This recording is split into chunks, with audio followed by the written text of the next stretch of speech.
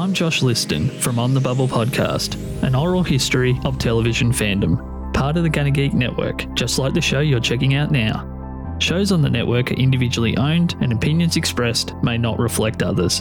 Find other awesome geeky shows at GunnaGeekNetwork.com. This is the official GunnaGeek.com show. Each week we run down the latest news and happenings in the world of geek. These are your hosts for the show, Steven, Chris, and SP. Welcome to the 81st episode of the 300 series of 2021 of June. I am Steven, and with me, of course, is Chris Farrell. This numbering convention is very interesting. You know what? Just taken after the current text structure. We've also got SP here.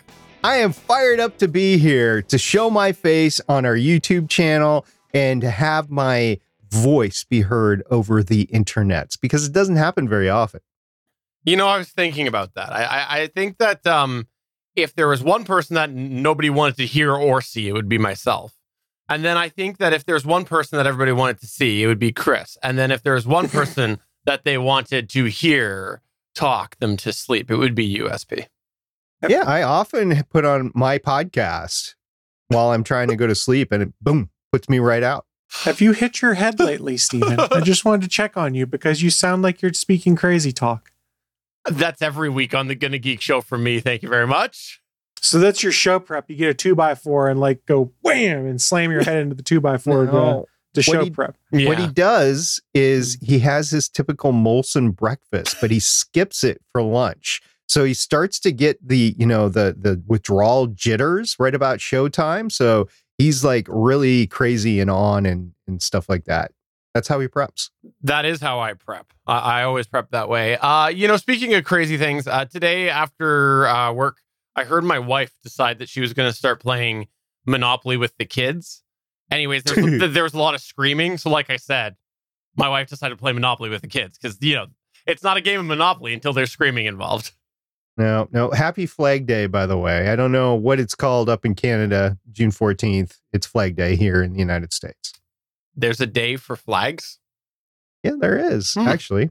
So there's this whole ceremony that has to take place, usually takes place on Flag Day, of retiring old flags. And usually ends up burning them, but not in a bad way, in a ceremonious way. And then you have to bury the ashes or something like that. A lot of Boy Scouts used to do it, but I don't know if the Boy Scouts are still around. You know what? I've just confused myself. Happy Flag Day. Well, I must have heard this along my journey, but I must have forgotten. So happy Flag Day. I didn't know this was the thing, or I forgot. Well, I mean, that's because you live in Canada.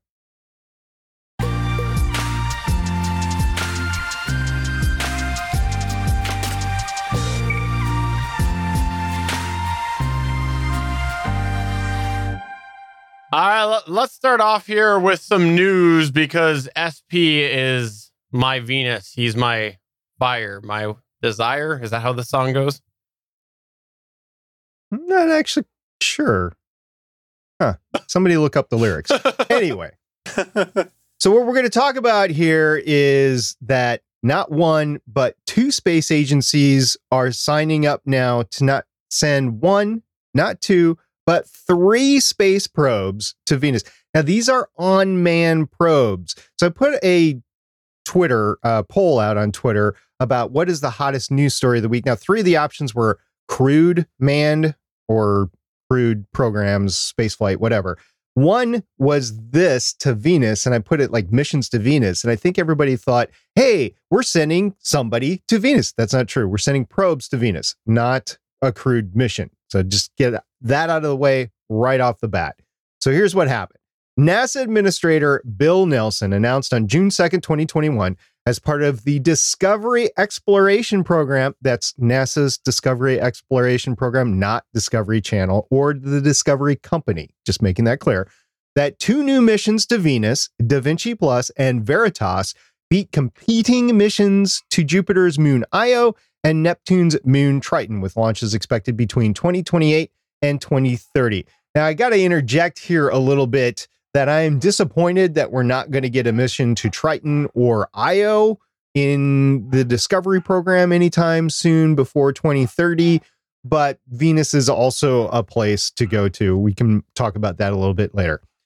8 days later, on June 10th, the European Space Agency announced as part of its Cosmic Vision program, its own mission to Venus called Envision to be launched in the early 2030s. These decisions were not related. That's what makes it so great. The Da Vinci Plus and Veritas missions are each budgeted roughly at $500 million apiece and will be the first NASA probes sent to Venus since Magellan was launched by the Space Shuttle in 1989. And we talked about Magellan being the first space probe launched from the Space Shuttle in 1989. Matter of fact, it was the first probe that the United States sent out to another planet in 11 years. Could you tell me a little bit more about Magellan? I've never heard of this before, ever, on any history of any podcast.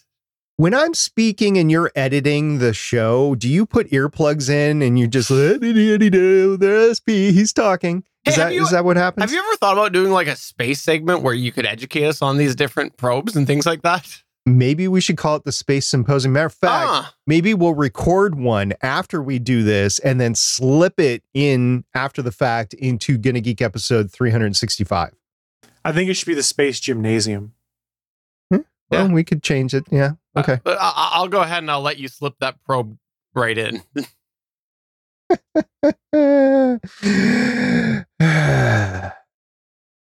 Moving on.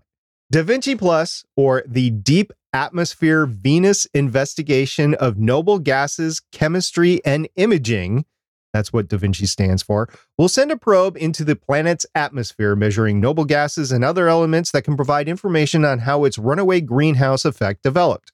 Cameras on the Descent probe will provide high-resolution images of geological features known as tesserae that may be similar to Earth's continents. Now, Veritas, or Venus Emissivity, Radio Science, INSAR, Topography, and Spectroscopy, we'll just let that be, will map the planet from orbit using a synthetic aperture radar system. It will also search for infrared emissions that could help scientists determine if there is active volcanism. The ESA did not disclose the estimated cost of Envision, but under ESA's Cosmic Vision framework of science missions, M-class missions are intended to cost about 500 million euros, which translates into about 610 million US dollars. Envision will orbit Venus using scientific instruments, including a sounder to investigate layers within the planet, spectrometers to analyze gases in Venus's atmosphere and compounds on its surface, a radar instrument to map the planet's surface, and a radio science experiment that will probe the planet's structure and gravity field. The ESA has recently operated the Venus Express probe, which orbited Venus from 2005 to 2014. There's a couple other countries that are interested to send probes to Venus right now. It is literally a hot topic because despite some early successes of sending probes to Venus and landing for just a brief moment stuff because it can't survive on the Venus surface because it's so hot. We have sent, as a human race, some stuff over there. The Russians actually were the most successful. We really don't know a lot about it. We know a lot more about Mars because it's a lot more beneficial environment to probes and to rovers. And it is now considered, because we are considered to be in global warming and in the scientific communities, that the greenhouse effect in Venus was worth studying to help us understand what might be going on our own planet. As well, there might be life, because Venus was assumed to have the same developmental path that Earth did. There might be life that had begun on Venus. And because the upper regions of Venus's atmosphere are still temperate, there might be some bacteria floating up there, some sort of life form that is floating in the clouds. And they want to be able to see if life was either sustainable there or maybe began on Venus. So there's a whole bunch of reasons to go back to Venus. We haven't been there in quite some time. So the fact that we have 3 probes being sent to Venus by ESA and NASA over the next decade or so says a lot about how the scientific community really want to know more about it. So while I mourn the opportunities lost to go to Neptune and Jupiter, to go to Triton and Io, I am excited about this possibility, and so is the entire scientific community. I like this story because, all kidding aside, I know I was joking, like I made the joke about, oh, you should hear more about this, but I know you did talk about like the previous endeavors here, and they were a long time ago, and I kind of feel like we're almost looking at space exploration through a different lens than was during the era that we previously went. Like, seemed a lot of it was sort of check mark based, and I know there was scientific things that came out of it, and every time you do the symposium, you tell about us all the learnings and whatnot. But I feel like with the current situation with space and the lull that was there with some of our exploration, I think when we do missions like this, they feel more purposeful, just because we're going back to somewhere that we could easily just write off, and we go somewhere new, send a probe somewhere new. I feel like it's good that we're not writing off Venus. It's very good that we're not writing off Venus. It is, there's only so many inner planets that we have. We have Mercury, which is basically toast right there next to the sun. You got Venus, you got Earth, and you got Mars. Between all the planets, Venus is most like Earth than even Mars is. So it would be very interesting to compare and contrast between Venus and Earth. And yes, Venus is closer to the sun than the Earth is, but that might necessarily not be why it's such an inferno on the planet. It might have had extreme volcanism that just lit up the planet, and it just hasn't cooled down. Earth might have been that way in the past, and it might be going that way now.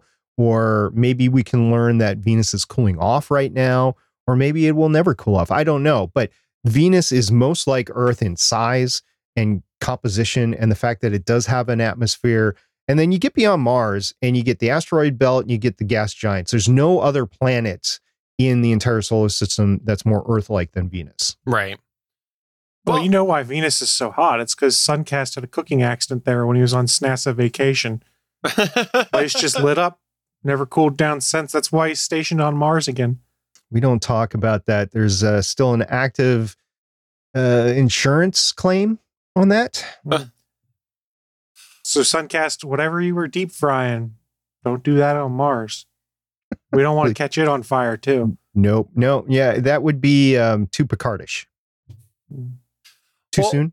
Well, I look forward to finding out more about these trips that are upcoming to Venus, and 3 of them apparently. Yep, 3 of them in the next 10 years. There's going to be a lot that happens between now and then, and if the Gonna Geek show is still around in 2028, we'll talk about the launch. Yeah, in 2028, we'll talk about it on the Gonna Geek show, which will definitely be around in the year 2028. It'll be the Used to Geek show by then. All right, what's going on from this Xbox Bethesda or Bethesda? Hey, I'm not going to throw any stones. I can't say scientific words. Well, so we're in the midst of E3 right now, everyone. They did their kickoff event, I believe it was on Saturday. Oh, right. And yesterday afternoon, as soon as I was done recording All Things Good and Nerdy, at 1 o'clock Eastern Time, it was the Xbox Bethesda Games Showcase that Microsoft was putting on at E3. Why was it named the Xbox Bethesda one? Because Microsoft just spent $7.5 billion a few months back to buy Bethesda, so they're making use of the name recognition. I imagine next year it will just be the Xbox Games Showcase. But if you are a fan of Xbox, the platform specifically, or even just gaming in general, this was a very interesting event to watch. They had a 90-minute event in which they showed off 30 different games coming to Xbox in the next couple years. And obviously, we don't have time right now to go through every single game that's coming out, but I wanted to come through and pull some highlights and say, hey, here's some stuff that we should keep an eye on because it's really interesting or it's a big get for Microsoft. And then I'll sum up some thoughts at the end as to how good I think this event was. First of all, we got our first taste of the game Starfield. It's something that Bethesda had been teasing for a couple years now.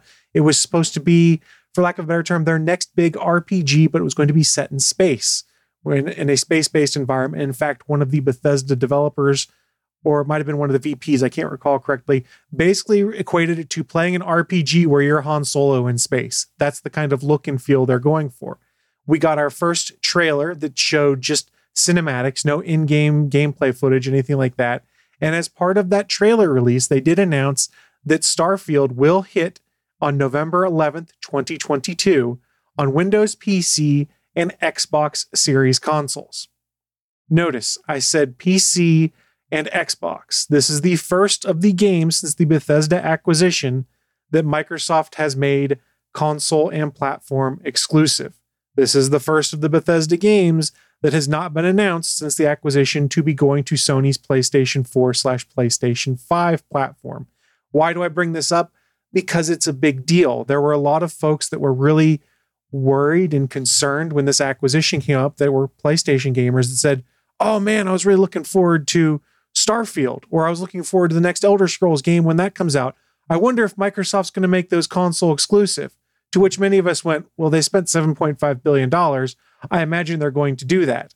But Microsoft kind of cruelly dashed those people that had hope remaining that this was not going to be exclusive. So I think that was the bigger news story here. Not that we got our first trailer, but that Microsoft finally confirmed that this is going to be an exclusive title, and the only way to play it is on Windows or Xbox. I gotta say, I'm not a big fan of that from a consumer perspective. With that said, Sony has done this many, many times. So you know what? From that perspective, good on Microsoft for throwing some shots back. Well, and Microsoft has taken some heat in recent years, deservedly so, for not really having great exclusives on their platform. Whereas Sony and Nintendo have a lot of console exclusives or their own developed IPs that are pretty fun and engaging. I do have a question for you, Chris, and just want your opinion, because I know you don't have any available information on this.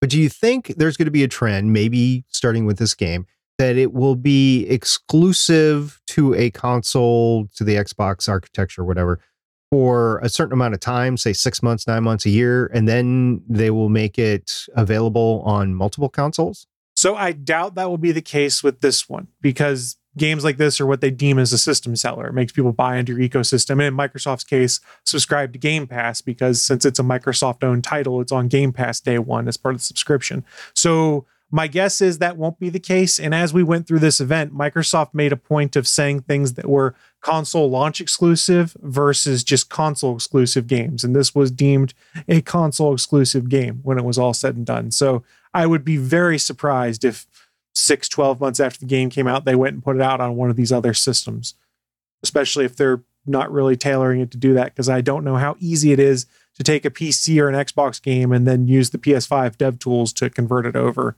to run well on that platform. That was a consideration I had, but I didn't know how far along the development path that they had gotten with multiple consoles before they made it exclusive. I'm just guessing maybe it was originally developed to be multi-console. I don't know.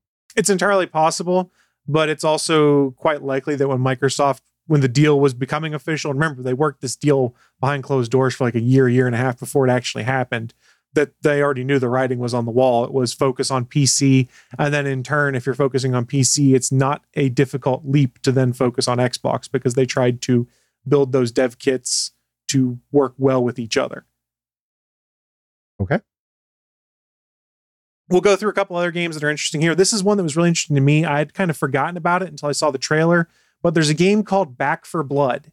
And why do I bring this up? It's made by a lot of the developers that made the Left 4 Dead series. That was, I think, on Xbox 360, PS3, and PC side of the house. And if you're not familiar with those games, they're basically survival horror games where you team up with 4 people to survive zombie hordes and try and escape them.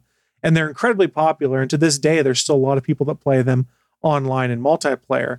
This is the successor to that series. And why I wanted to bring it up is Microsoft said, hey, we have this on Game Pass on release day. So it's a third-party title that's on Game Pass at launch. So it continues what they've been doing with some of these other titles like Outriders and things like that, where it's an online co-op game and they bring it into Game Pass and probably arguably get a lot of people to sign on and then want to play it themselves. And I apologize, I forgot to put the launch date in there, but it is this year that Back 4 Blood comes out.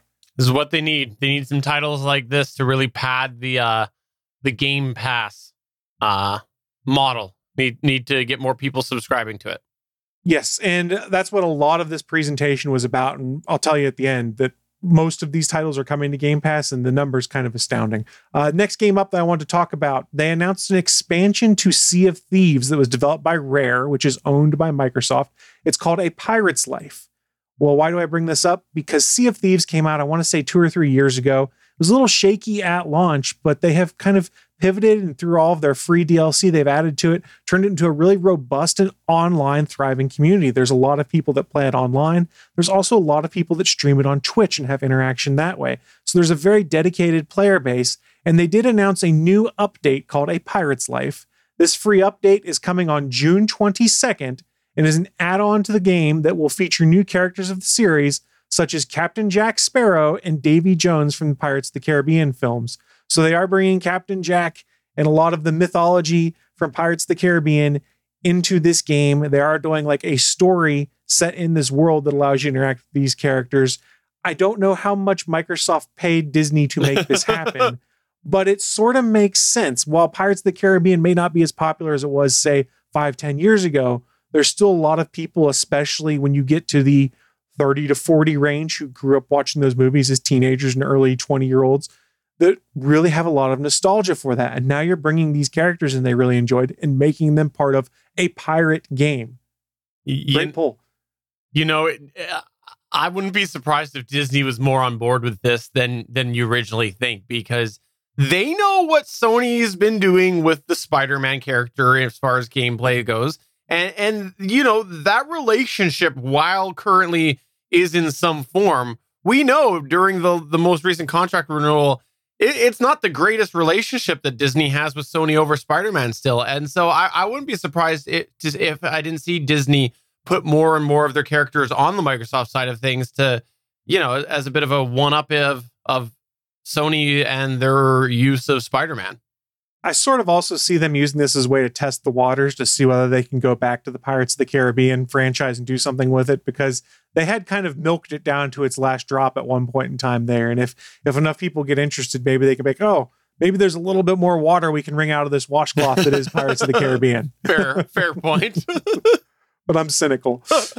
So I don't know the video game landscape as well as I really want to. Disney has their own capability to make video games, right? I mean, they've done it with Star Wars and Marvel, right? Well, they had their own. They shut down pretty much all of those studios when they acquired all of those properties and contracted it out to third-party developers. Hence why EA has been making Star Wars games. And like, they made Disney Infinity and they shut all that stuff down. So Disney doesn't have any in-house other than mobile games developers, is my understanding now.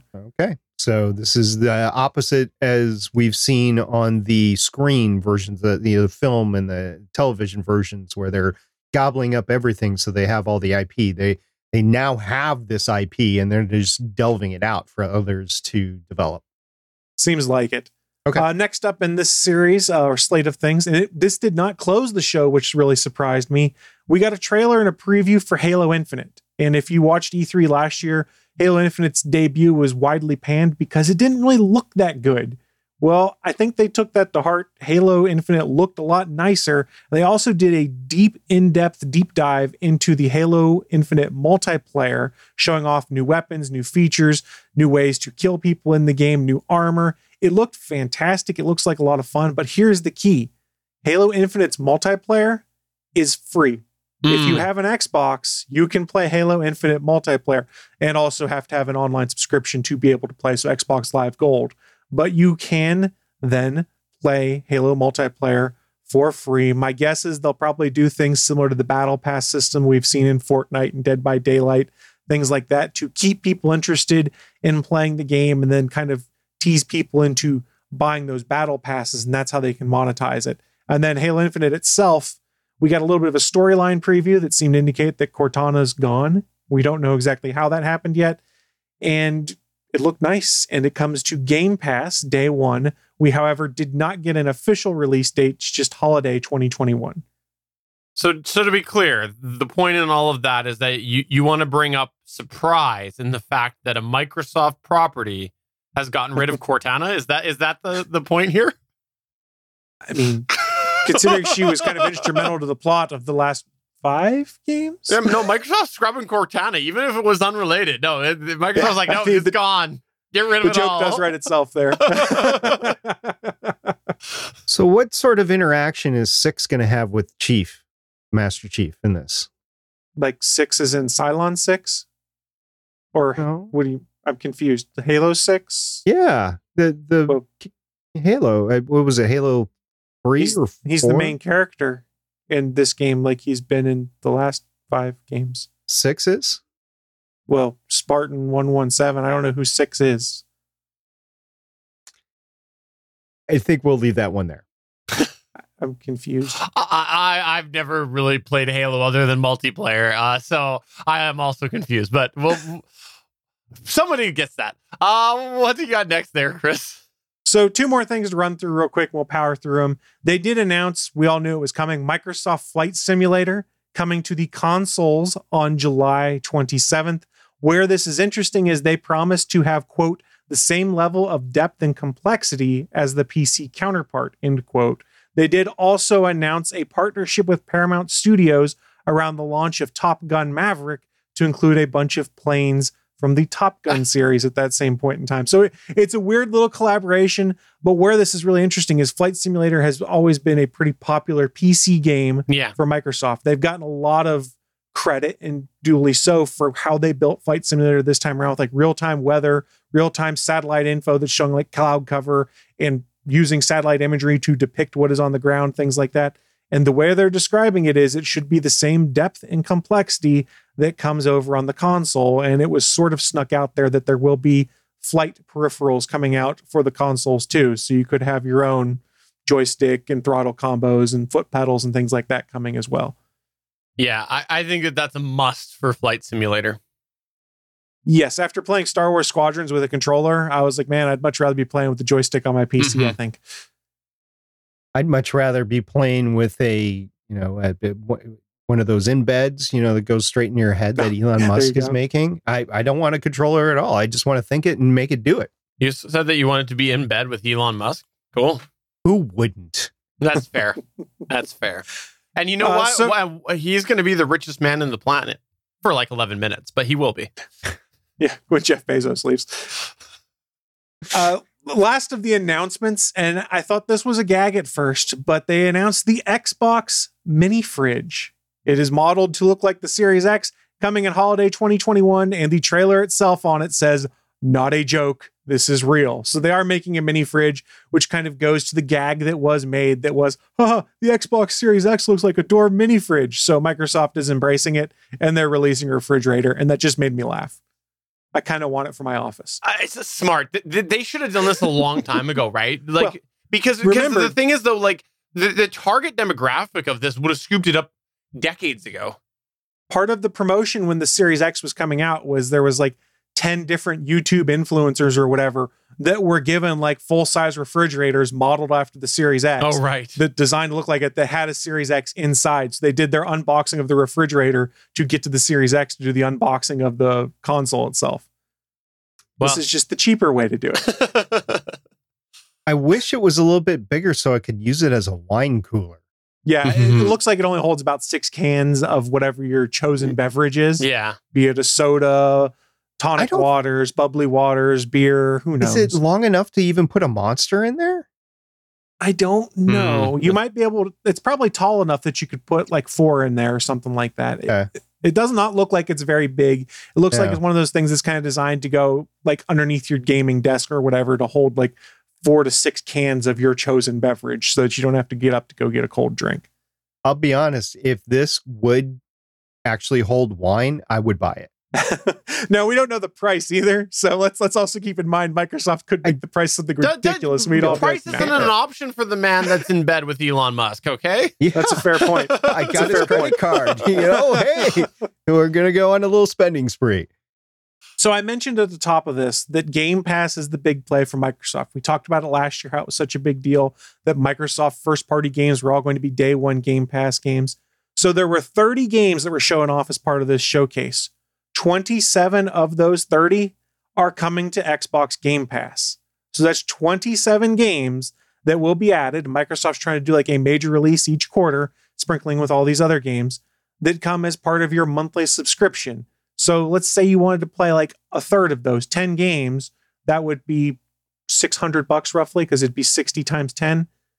They're kind of showing the value of your Game Pass subscription here, where you have the current back catalog that's there and then 30 new releases coming. This is crazy, guys. I'm super excited to see it. I think that it's awesome. I think it's a step in the right direction. I think that they're missing a big opportunity right now with the huge amount of backlog that is hardware for years to come, as we know, on the Microsoft and Sony side. I think that they obviously would prefer to get everybody to buy this round of consoles before they go and they create a really good cloud service, because then people will double pay. Some people will. But I think that they just like this, because Sony's going to be in the same problem that Microsoft is, that this whole thing was a big missed opportunity to just like go hard on the cloud service. Because there's a lot of people that would sign up like that at a premium price even, because they can't get a console. They can't get a console right now.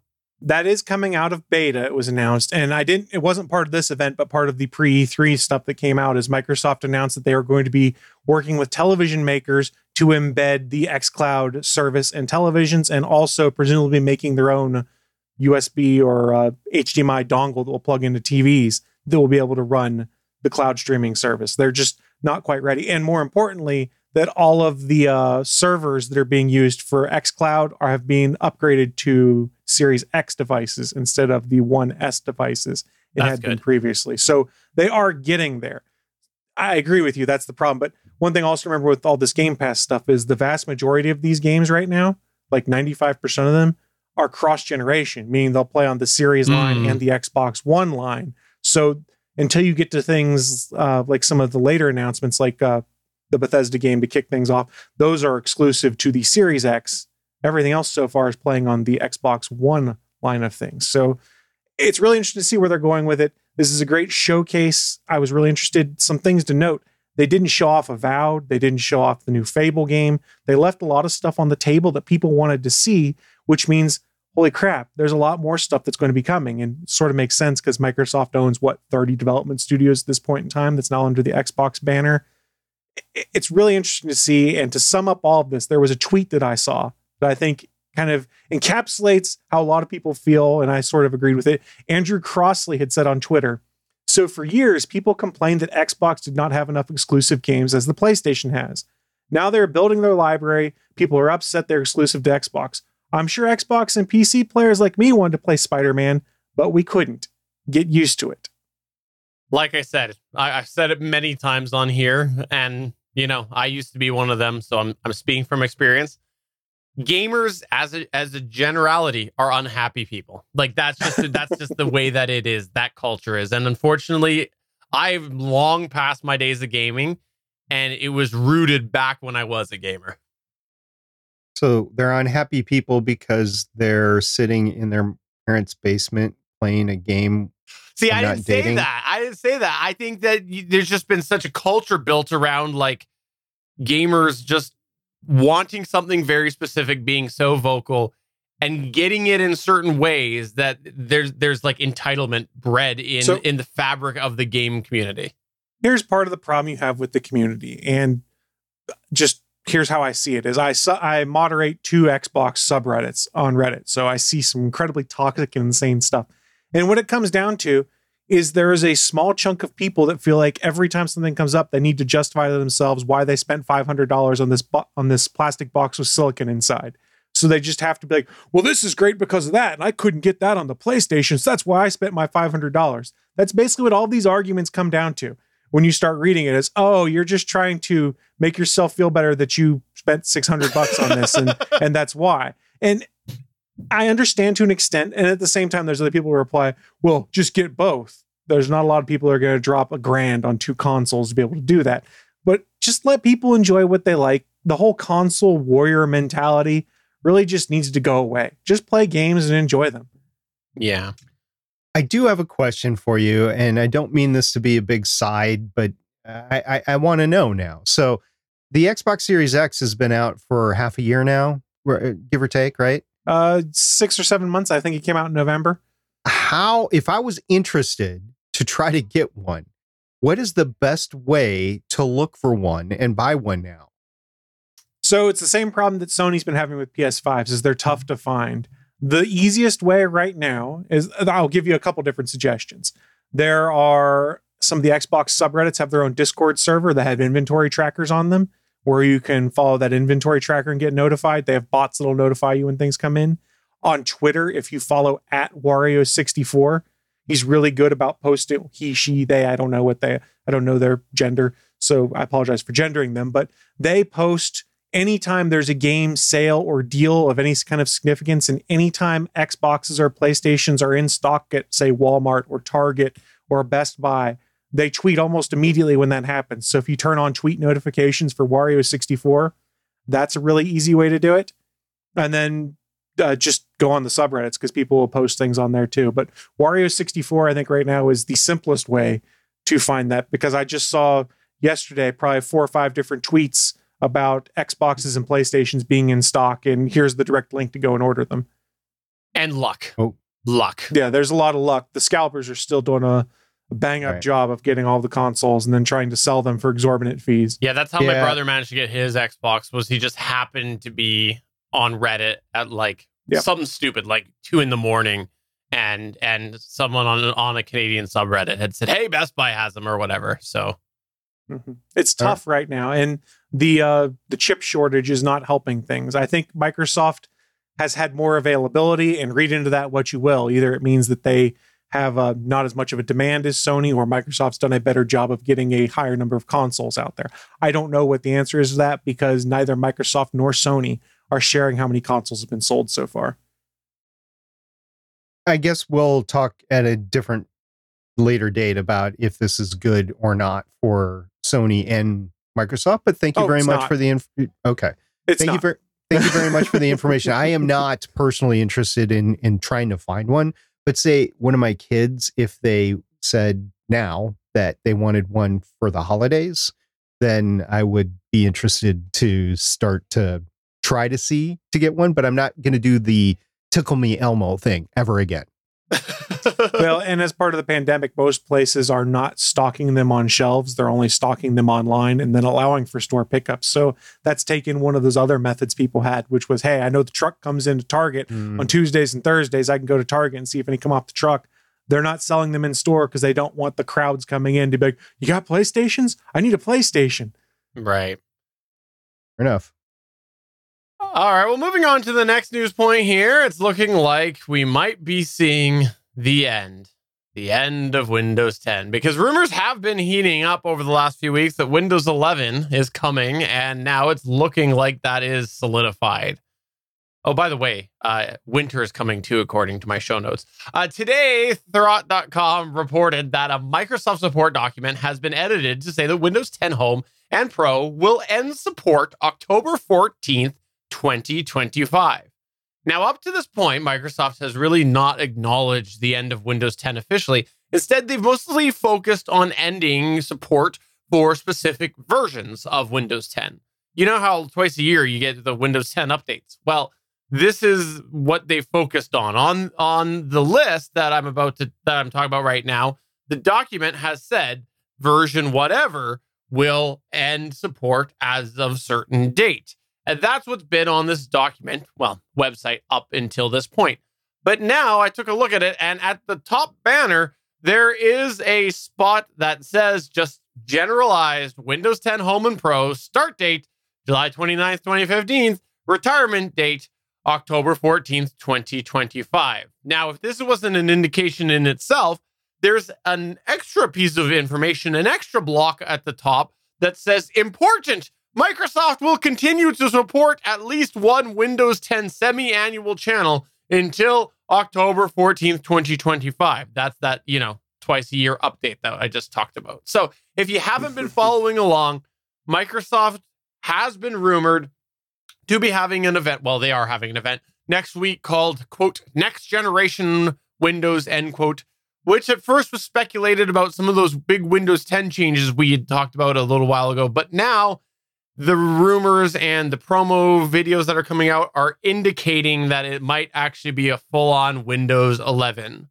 or whatever dumb Windows name comes, because Microsoft is not known for a smart naming structure, not on Xbox, not on Windows. So we'll see what happens. I think it looks like they're going to go with 11 based off of the promo, but I could also see them going with, it's the 11th edition of Windows, which is whatever. And it's not the 11th edition of Windows, but I could see them doing that. So we'll see. At the moment, we really don't know, though, if Windows 11 does come out, what the upgrade path is going to be, because if you recall, way back when Windows 10 launched, there was a huge push to get people on Windows 10 with free upgrades for a certain amount of time. You could upgrade from Windows XP upwards. You could get yourself a free upgrade to Windows 10. However, I think it was Windows XP. Anyways, there was free upgrades involved.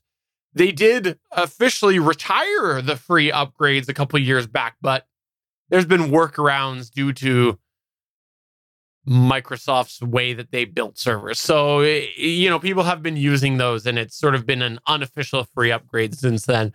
So I don't know. Will we see that this time? Will you have to go back a little bit of the way? I kind of wonder if we'll see them go a little bit more towards the Mac way, where you pay a nominal fee, as opposed to the old Windows way, where it was a stupid amount of money. But whatever upgrade path ends up happening, you can bet there'll still be tons of corporations running Windows XP.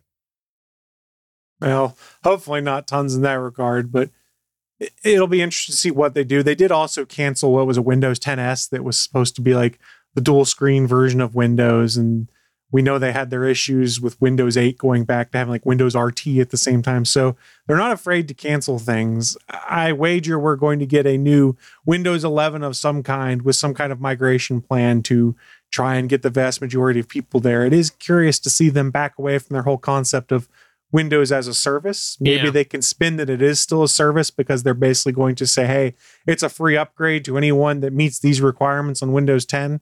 And we saw how easy it was hardware-wise to upgrade Windows 10 for old hardware. I would imagine Windows 11 probably going to be the same way to try and move people forward. I don't know. It'll be interesting to see what happens. I don't live or die by the OS on my computer anymore. It's kind of interesting to see what happens. So eventually I'll upgrade to whatever it is, probably. I'm still using Windows XP with Internet Explorer as my browser. Good old Internet Explorer.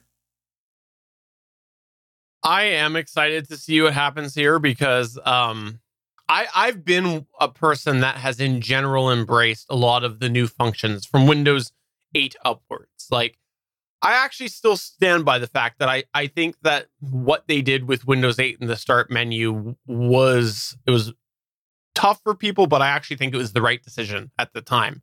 I think they missed the extra bridge between the two, but I think that direction was a smart decision that they went with the menu. Just, it was too distant. So I have liked a lot of the new things they've done, but I feel like Windows 10 never settled at the new functions. Like, you have your control panel still, but you have your settings panel. You have your sound panel, but you have your sound like program type thing. You have your apps and you have your programs. Like, you have a clear division. And I think if Windows 11 will finally consolidate a lot of these things, I think that it will be a good move. If we see it similar to Windows 10, where again, you still have that Windows of yesteryear combined with Windows of current, I think this might be too soon. We'll see. Just hope they work through bugs eventually that, say you're doing an important task, like you're on a work call, or you might be recording a podcast and all of a sudden stuff breaks in the middle of it, whether it's your audio drivers, your video drivers, and all of a sudden you can't do what you're supposed to do in the middle of like a live event, like a live recording or something like that. I just hope that in the future, when they're doing upgrades, whether it's to an entirely new OS or just updates, that they stop that crap, because it's getting old.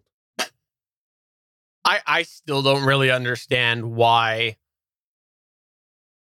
why Windows updates have to be the way that they are. I think that they're still structured very dated, and I think that there's a lot of opportunity to have them more courteous.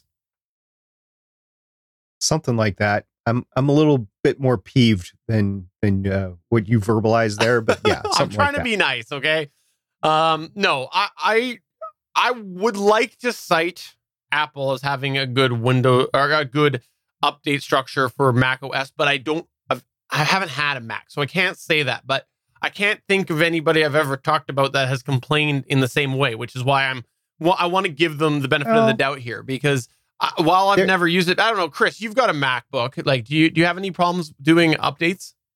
They're slow. Other than that, I mean, it's easy enough. It takes a while to download, and then the install process for their updates is longer than I would care for. Windows updates are pretty quick. There have been whole OS upgrades with the Mac architecture that have completely halted podcast production. Yeah. It can't be just podcasting. It's just what I've heard over the last 5 years. Fair point. And yes, I was referring more towards the day-to-day things because yes, the major Mac updates have caused various issues. There are problems I think we've talked about on the show before on backwards compatibility, depending on how far you upgrade Mac OS, is once you hit a certain point, then there's apps you can no longer run. And specifically creators had a lot of problems with that, be it music creators, artists, things like that. That was, well, if I upgrade to this version of Mac OS, then this software that I've bought no longer works. And I'll have to go to either Adobe Cloud or buy it all over again, or it's just no longer supported because people stopped making it. So there's a trade-off. Like Windows' legacy support for older applications is pretty good.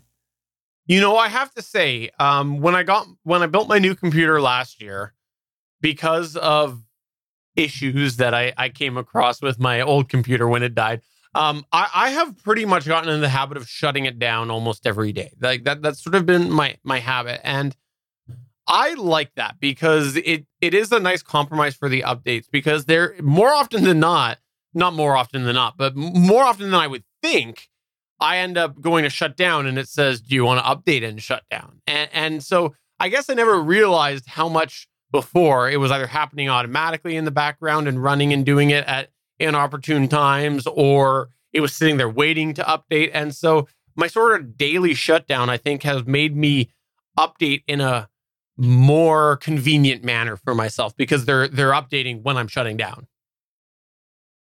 I try to stick with that as well. But here's the problem with that. If you're running a backup service, you tend to want to do it in the middle of the night when you're not working on your machine, and your machine has to be on in order to run those backups. The other thing is if I'm doing some sort of complex edit, like a video edit with a lot of stuff going on, I would prefer just to keep that up overnight, save it before I leave, but just keep it up so then I don't have to run through the whole process of booting it up again, which takes a few minutes. I would like to shut the machine down. However, those two reasons keep it up all night. Yeah, my backup is instant, so like that's generally fine with me, but I can understand that with wanting to leave things running too. It took me a while to get used to it because I was a 24/7 guy, but then I started shutting things down. There's a guy at work, and this is a couple of years ago. There's a guy at work that fought to keep his machine up for like 3 or 4 years. He would not shut it down. He like, if a process was stuck, he'd try to find a way around it or whatever. There was so much that he was missing from updates because he did not do the machine. And it was completely against company policy too, by the way, that it was just hilarious to watch him at the end. Like, dude, just reboot your machine. Oh no, I can't do that. Why? And to be honest, he's a little bit on the spectrum. So he was fixated on, I got to keep this running. Just reboot your machine. We're supposed to reboot the machine at work every day. So it's no big deal for me at work. But here at home with the backups and stuff, I had some issues with it. But it's just funny to watch some people try to fight it. And it's like, you can only fight it so much. And then you're hurting yourself because you're not updating. Well, I look forward to seeing what comes anyways next week. I am ready to move on from Windows 10. I've expressed that before, and just so many weird quirks, and hopefully a lot of those will be gone. But maybe it'll be another disaster. I've seen people saying, "Oh, this will be the what was Windows 7 to Vista," and people are like, "Wait, I thought Windows 10 was supposed to be that of Windows 7 or Windows 8." So, anyways, I don't know what's going to happen. We'll see. I don't know either. I know I've used it for a while, so I'm like, okay, I'm in it. I'm not like Chris. I'm not in the have a toe in both architectures. Yeah, which you know, for the right price, I absolutely would. But that right price. I got the credit card. Let's do it right now. I'll order a bunch of machines right now. Mac Pros, here we come. All right. Well, that's going to go ahead and take us to the end of the show. Before we wrap up, I just want to mention right here, right now, we had a lot of good conversation on those 3 topics, but we had a few other things that we wanted to quickly run down that we don't have time for to discuss, but we'd love to have you come discuss them with us in our Discord server. You can come to gonnageek.com/Discord. It's been a crazy week in space, and SP had some things he was going to talk about. Chris had some Square Enix E3 news, but again, running late. And let's face it, Chris is going to have E3 news throughout the week. He is. It's true. Probably. And I wanted to acknowledge that our Prime Day tradition has been canceled because Prime Day is back, but it's delayed in Canada due to COVID reasons. And so we will not have aligned Prime Days between Canada and the US this year. It's not going to happen. So we won't be able to do our whole Gonna Geek rundown of things we shouldn't have bought. You know, that's interesting. So you might get some deals that we don't because products will have rolled out after our Prime Day that you might have available. Wow. Yeah. No, I didn't expect it, but they announced it in May, but now all the news was coming up. So I wanted to mention it this episode. But yeah, come to our Discord, gonnageek.com/Discord. And especially during Prime Day, you can come and you can make me jealous of all of these things because that's what I want is I want you to make me jealous. And also, by the way, while you're over there, but you should check out some of the other channels that are in there. We got a lot of cool topics that got a cool chat. I don't know why I said it that way, but we do. And you should check that out because we sometimes have smart home chat. We have drone talk. We have all things good and nerdy talk about Willie. What? And we also have amazing podcast talk as well. You need to ban Willie. Before we go, is there anything that we'd like to plug or promote? Let's start with USP. Over on Legends of S.H.I.E.L.D., we started our coverage of Loki over on Disney+. It's a limited series, a 6-episode series about Loki, and we've started that. And right after that, we'll go into Black Widow coverage. So it's going to be a fun summer. So catch that at Legends of S.H.I.E.L.D., which you can find at GetAGeek.com. Chris Farrell. Well, I guess I'll shamelessly self-promote and say, hey, if you want to hear me talk more about E3, tune in to this upcoming episode of the All Things Good and Nerdy podcast on Sunday at 11 a.m. Eastern. It'll be broadcast on Geeks.live just like this.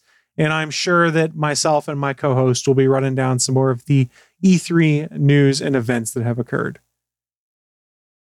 And I'll just go ahead and double tap the Discord server because I got to say, I think our smart home talk has kind of faded a little bit over the last little bit. And I'd like to see some people come over there and chat a little bit more about smart home stuff because we have a lot of people that have different smart home things. And it doesn't have to be like, oh, look at my home. I walk in and it wipes my butt. No, we don't need that. You just have what? I kind of want that. That's what the 3 seashells are for. No, it could just be something easy, like, you know what? I got myself a new voice assistant, or it could be like, hey, I got a smart bulb. I just want to keep that conversation going. So come to gonnageek.com/Discord and talk about all of that there. Or maybe you've just recently purchased a Wi-Fi enabled range that is not smart. Yeah, that'd be good. Yeah. Okay. So for episode number 381 of the Official Gonna Geek Show, I'm Steven saying, yep, Prime Day separation. So sad. I'm SP saying I do not have any interest in trying to find an Xbox Series X right now because they made it so hard. I'm Chris, and I can't wait for WinOS 11 XYZ. You know they're going to call it that now. I hope so. Oh, that's so I'll Microsoft. give them that for free. They don't even have to pay me anything. Bye. Bye.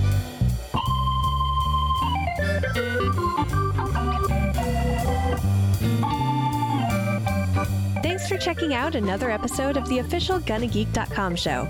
If you like the show, please give us a 5-star review in Apple Podcasts or a thumbs up on YouTube. You can always join us for our live recording sessions, which stream Mondays at 8:45 p.m. Eastern at www.geeks.live. And remember, you can find our full back catalog at GonnaGeek.com/show. If you're itching for more geeky content, check out other shows on GonnaGeekNetwork.com. Voice work was by Emily Prokop of The Story Behind podcast. That's it for this episode. We hope to see you back again next week.